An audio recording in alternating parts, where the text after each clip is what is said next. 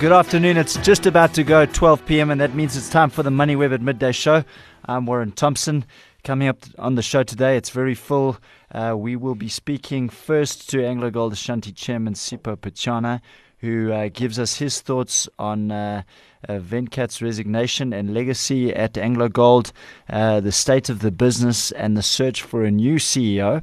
That will be followed by Anish Ruplal, a director from Sizwe Insalubo Gobodo, who has now been or has been in the position of curator of VBS Mutual Bank for the last 4 weeks. We got his thoughts a little bit earlier regarding what had transpired at the bank, as well as what is going to be happening to KPMG and PwC. And then following that, we will be talking markets with Rowan Williams from Nitrogen Fund Managers. But just bear in mind that this show is being brought to you by Chartered Accountants of South Africa, leaders in business. MoneyWeb has a unique opportunity for financial advisors. Through our Click and Advisor offering, advisors can interact with a growing investor-based audience and attract new clients. To find out more, visit www.moneyweb.co.za. You're back with the Midday Show. A little bit, actually, in fact, yesterday I caught up with AngloGold Ashanti Chairman Sipho Pitjana in response to the news that its CEO, Venkat, would be resigning and joining Vedanta Resources in September. It was a time to look back and reflect on how the company had changed, the changes that Venkat had brought to the company, as well as the search for the new CEO. And I spoke to Sipho Pitjana at length yesterday, and this is what he had to say. Venkat's departure is, of course, sad for the organization. We would have liked him to keep him, wouldn't want to have such a fantastic executive leader in place.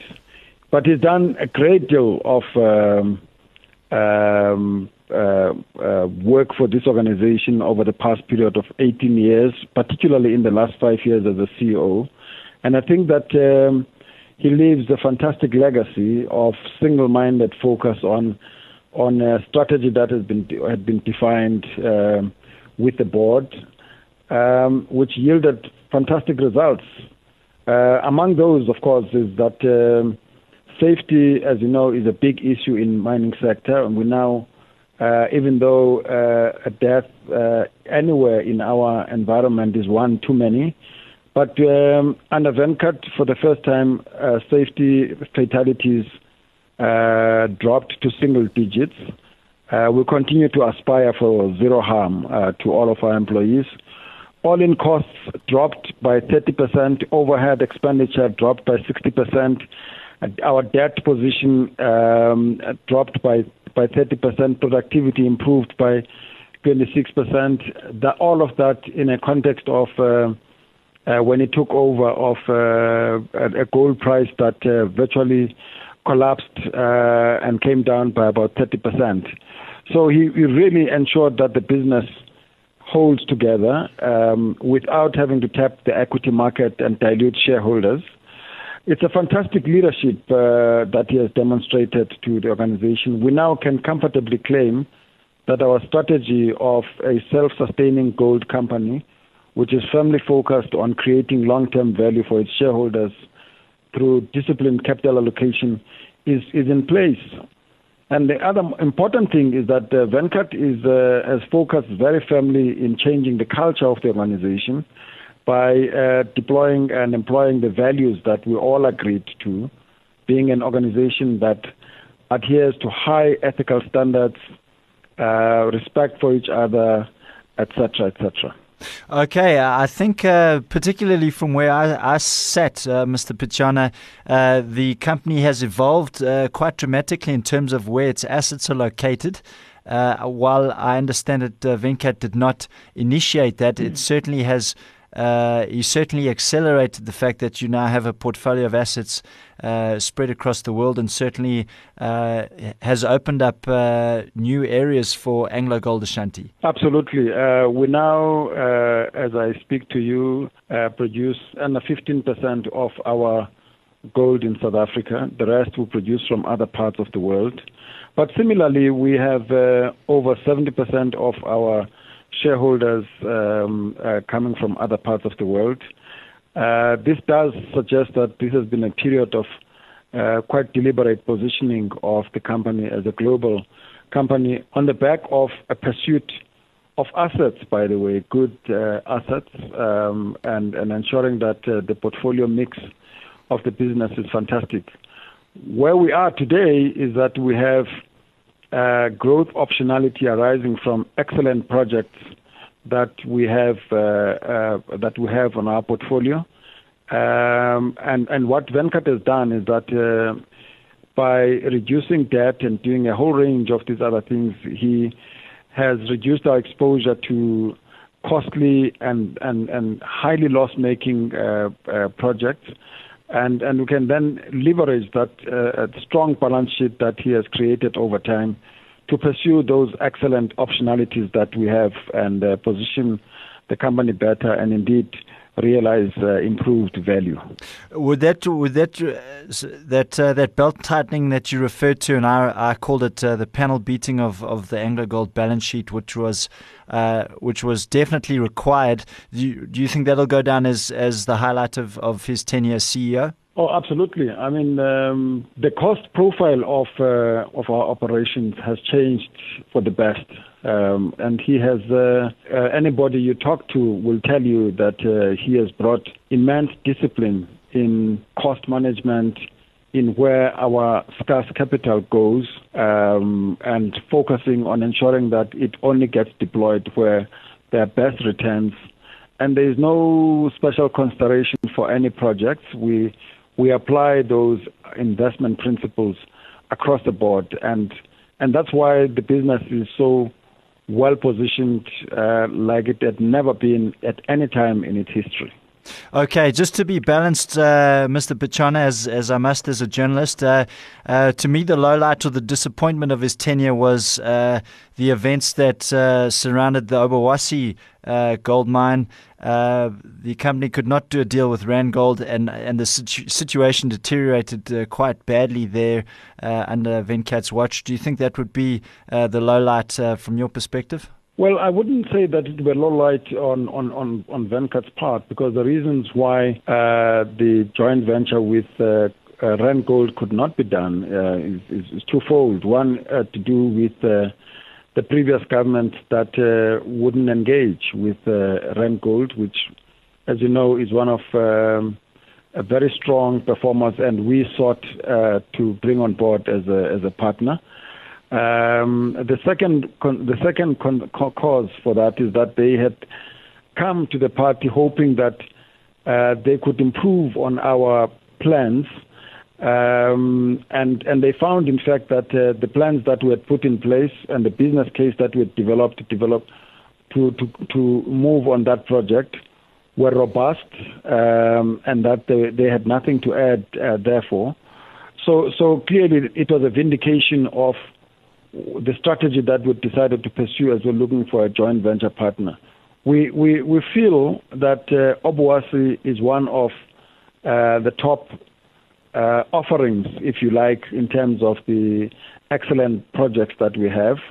The new government has reached very good agreements that are mutually beneficial. I met with the president of Ghana about 2-3 weeks ago, and he said the agreements that we've reached that would enable the project to be proceeded with are beneficial both to Ghanaians and to the company. And to me, that was heartwarming. In large measure, it had a lot to do with Venkat and the team that he worked with to ensure that that project is put on the best footing. Okay, great. Mr. Pichana, just a last question to round out. What is AngloGold Ashanti going to be looking for in its next CEO? Well, what we'll be looking for is somebody who will show appreciation for the strategy that we've developed, as you know, that has served us so well in the past 5 years, and saw us take some very tough and painful decisions to improve the positioning of the company. Secondly, somebody who would appreciate and subscribe to our values. We're not rudderless. We have these twin tracks, the strategy and our values, and somebody who will appreciate that with exceptional pipeline of projects, we're well poised for the kind of new growth platform that is needed. So if we have somebody with those qualities, including somebody who appreciates what we have in our people and would show sensitivity in dealing with our varied stakeholders, which include communities, trade unions, governments, and shareholders, that would be the right person for this role. Great. Have you got some strong internal candidates? As you know, we spend a lot of time on succession planning. The people issues are major issues in our business. And as a result of that, we are confident that we have strong internal candidates. But as it is our responsibility to our shareholders and it is our fiduciary responsibility, we always prefer to have a healthy competition. So the search will be both internal and external, and it will be global. So we'll be looking for the best candidate that we can find for the role. That was Sipho Pitjana, the chairman of AngloGold Ashanti, talking about the company's search for a new CEO. We'll keep you updated on that one. And then just to get straight into the next segment of the show, a little bit earlier we spoke to VBS Mutual Bank curator Anush Ruplal, just to get his thoughts on what had developed under his curatorship, where he has been for the last 4 weeks, as well as the role of KPMG as the external auditor and PwC as the internal auditor. This is what he had to say. Thank you, Warren, and good day to you and the listeners. Yes, so we were appointed as curator of VBS Mutual Bank with effect from the 11th of March 2018. So what was initially thought or perceived to be a liquidity crisis has now emerged into something more. Our primary role was to stabilize the bank under the mechanism of a curatorship, and which ultimately would allow us to restore the bank. And that's been our primary role and still continues to be our primary role. At the outset, you described the situation as the bank facing a liquidity crisis. You mentioned that a number of municipalities and other depositors had placed money with the bank on short notice. And had extended, the bank had then extended long-term loans with that capital. But the situation has evolved from there. Just describe what has happened and what else has developed at the bank after that initial assessment. Yes, so the business model of taking in short-dated municipal or corporate deposits to fund long-dated advances was in itself, what the Reserve Bank then termed as risky business. Following our detailed assessments around the bank and its operations, we then found that there were instances of mismanagement of the bank and poor governance in the bank.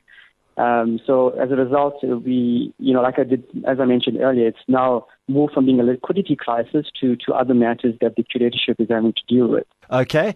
Just on that note, you just to give us a perspective of how big the bank is and the size of its balance sheet, I understand that the assets that the bank had were approximately 2.3 billion rand when you got involved. Is that about right? That is correct. That is the size of the bank as we understand it to be when we took over.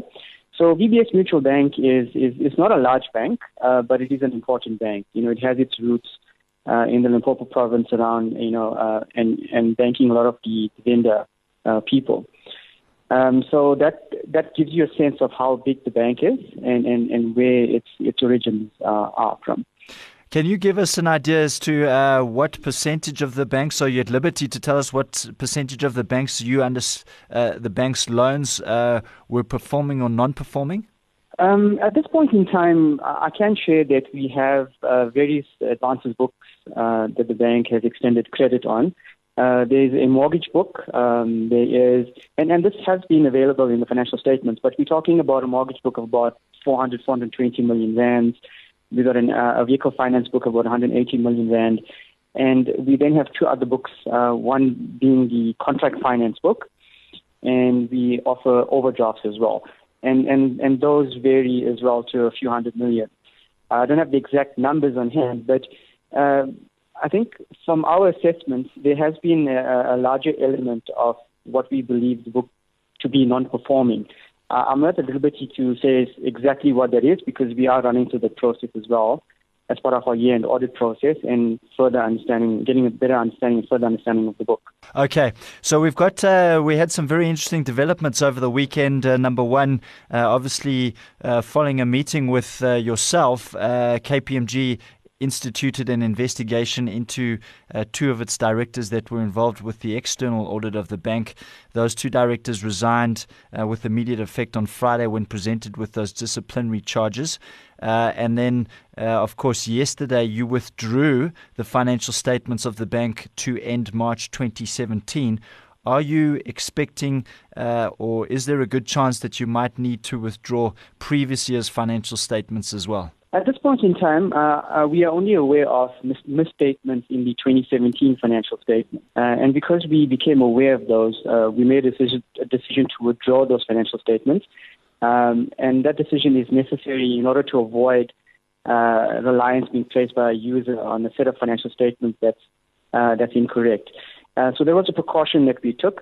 At this point in time, I'm not aware of the other years, or in other words, years before 2017 being misstated. But nonetheless, we are running through the process of assessing continuously as to, where there are errors and where there are issues that we have to deal with. Okay, there was also a notable development. I think it would have been Business Insider first reported that PwC, you had terminated or rather suspended their contract as the bank's internal auditor. Just for the benefit of the audience, tell us what the role of PwC as VBS's internal auditor was set out as. Exactly that. PwC are the internal auditors. When I took over my function and duties as the curator, I think one of the initial things I needed to was understand who the key service providers to the bank were. So PwC have been doing, from what I understand, a normal or routine internal audit function. In addition, they have been doing various other aspects of advisory work for the bank. Given the bank's financial position, I had to suspend any work that they were busy with, and this was purely due to the financial position of the bank. I am still in the process of assessing the scope of their work and what it is they've done in order to provide assurance as an assurance provider in the whole process. Okay, but what does an internal auditor do at a bank generally, Mr. Rooblal? Yes, so the internal auditor acts as a line of defense. In the industry, we talk of combined assurance, and I think the three line of defenses. So typically, management would provide the first line of defense of picking up and addressing and assessing any risks. And then you would have a risk management function. That's an important function of the assurance provider, and that's an internal-based function. The internal audit function can be outsourced and usually is insourced. It just depends on the size and nature of the business. Internal audit normally would work within a defined mandate and scope of assessing risks in an organization, in this case the bank. And they would then perform various internal audit procedures to provide assurance or comfort to the audit committee regarding risks and the state of affairs of the bank. So that is what typically one would expect internal audit to do in their function or their capacity as internal auditors. Okay, great. And then just finally, I guess around KPMG, have you terminated their services as the bank's external auditors, or how do you go about making that decision? Yeah, so that's something I'm continuously assessing. We have made our concerns, we have made KPMG aware of our concern, and I think they have responded. We have also written to the IRBA, setting out matters that we believe they need to be aware of as far as the external audit function is concerned. And I will continue to engage with them and to assess the relationship going forward with KPMG. That is as much as I can say at this point in time. Okay, and just to clarify, there's been no criminal charges filed against any of the parties involved in this situation as yet. At this point, there isn't any criminal charges that has been filed. I think it's important to highlight that based on the recommendations that the curatorship team put forward to the Reserve Bank then appointed the investigator under the watchful eye of Advocate Terry Motau. So that's an independent process that is running and looking into various aspects, and they will make their findings available to both the Reserve Bank and myself in due course, as and when they obviously complete their investigation. As a curator, I certainly welcome that. I think it's something that will aid the curatorship process. If anything, if there are assets that have been misappropriated or otherwise, that can only benefit the bank in the sense that the bank will recover assets and ultimately it's the creditors that would gain from that. Okay. And the depositors as well. Okay, great. One last question, Mr. Rooplal. Your top priority for the next few weeks, what is that? My main priority remains to stabilize the bank and to restore the bank. And my primary duty is to the depositors and the creditors, and I'm looking more so to the retail creditors, because that's, if I look at and analyze the bank, the retail depositors really is the core constituency of the bank. That is the history of the bank. That's where the bank has started from. And we're really looking to make sure that the retail depositors can resume business, as fully on a fully normal basis. Right. That was Anush Rooplal, the curator of VBS Mutual Bank.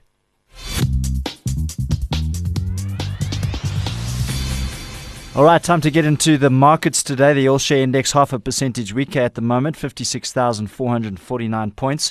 And it's pretty much misery across the bourse, with the industrials down 0.5%, financials down 0.33%, gold mining absolutely getting smacked at the moment, down almost 4%, and resources down 0.5%. Behind Naspers as the most traded share on the JSE is British American Tobacco, followed closely by Richemont, Standard Bank, and Barclays Africa Group, or otherwise known as ABSA. In terms of the currencies today, the rand has made a little bit of ground against the US dollar, trading at 12 rand 4 cents. It's up about 0.1%. It's down 0.5% against the pound at 17 rand 23, and down 0.1% against the euro at 14 rand 90. Gold's at $1,342 an ounce. Platinum at $924 an ounce, down 0.1%. Palladium marginally in the green at $987 an ounce. Here to discuss the markets with me is Rowan Williams, who joins me by telephone. Good afternoon, Rowan. Afternoon, Warren. Have you been keeping an eye on Murray and Roberts? That was probably a bit of a hypothetical question, because I know you would be. What is developing there? Yeah, so that has been quite interesting. I guess it's been a while since we've had sort of a bit of a juicy takeover story going on in the market. Hostile takeover, Rowan. We have to throw that in there. Yeah. Polite, but hostile. Depends who you ask. So yes, Aton, I guess, have made an unwelcome approach, and they've gone directly to the Murray and Roberts shareholders at a 15 rand per share offer, which some investors seem to feel is fair and reasonable. The board and the special committee do not. And some large institutional investors also feel it quite significantly undervalues the business. So we've seen Alan Gray reducing their stake and selling to Aton at the 15 rand a share mark, and then Old Mutual and PIC saying the offer is too low and they're not going to accept the offer. So we have actually seen the PIC buying up some shares and increasing their stake to 20%. So it does look, in the short term, Aton has gone over 40%. They were looking to get control. That may prove difficult, but it has obviously been positive for the Murray and Roberts share price, and that is firming around the 15 rand level, which is clearly a base now, and I guess has potential to move up from here. How many shares do Aton have at the moment? Just remind us. Yeah, so they have moved to just over 40%. 40, okay. Shareholding, which is quite significant. Obviously, they did pick up two large tranches from Alan Gray. Alan Gray's gone to just around 4%. So that's been where they've picked up shares recently. Interestingly, they've gone over the 35% threshold in terms of having to make an offer to minorities, but they had made an offer in any event at the 15 rand mark. So that does indicate that, that will be a sort of a minimum and a price floor. And I guess it's up to each individual shareholders. They've got some time to wait to see, I guess, things progress. But it does seem that there is value in the business clearly above the 15 Rand mark. When does the offer close, and how does it get resolved now? Because obviously Aton have to get to 50% plus one share in order to take control. So how does this kind of wind up? So they have released the circular which governs the terms of the offer. I think it is sometime in May that the shareholders, the Murray and Roberts shareholders, can accept the offer at 15 Rand. So they would tender their shares to Aton. Aton would tally up all of those tenders and see if they go above the 50%. That was one of their conditions in the initial proposal, in terms of that they would want to trigger that before they actually fulfilled the offer of 15 Rand. So, but it seems that Aton is a willing buyer at 15 Rand, because subsequent to the sort of initial offer, they have been buying in any event in the market at 15 Rand. So it's made it a little bit more fluid. So it does, and obviously the shares trading above 15 Rand in any event. So it seems that, if shareholders wanted to get 15 Rand, they could just sell it in the market right now. So, but I guess the offer, obviously, that Aton has made is still is valid, and that process, I guess, will come to an end, and the sort of when the dust settles, we'll tally up and see what Aton owns, whether they have got over their 50% threshold or not. But it seems in the short term they're not going to be able to delist the company or possibly take control. It'll be interesting to see what actually transpires. Ron, you keeping an eye on the volumes traded in Murray and Roberts, because that would indicate perhaps that they are going to get close to that 50%, perhaps before even the offer comes to a close. Yeah, I think what it's going to be is a little bit dynamic. Is really obviously if maybe we see market sell-off, and people get a little bit nervous over the sort of market, the offer period, I guess, and it drops below the 15 Rand a share, sort of in terms of trading, then there would be likely more people, sort of short-term arbitrageurs, that have just picked up a stake and are just willing to take the 15 Rand. So, yes, the volumes traded do give you an idea. For example, today it's only done just over 50,000 shares, which is hardly anything. So right. It's got very quiet. There was quite a lot of activity, obviously, in the run-up to this. So, but it's hard to say. They do have to get quite a number of shares to get over the 50% mark, another 10% of the company. So it is quite significant. Have you got thoughts on which way this is going to go? Well, I think it looks like I think some of the investors that were going to sell have sold, and given that you can sell now at 15 Rand a share, those ones that were willing to sell at that price are likely to sell. I think they'll probably fall short of the 50% threshold, so it'll leave it sort of in the short term a little bit of a deadlock. Aton will get some board seats. And then they're going to have to work with the board and with other institutional shareholders in looking to maximize value for the company.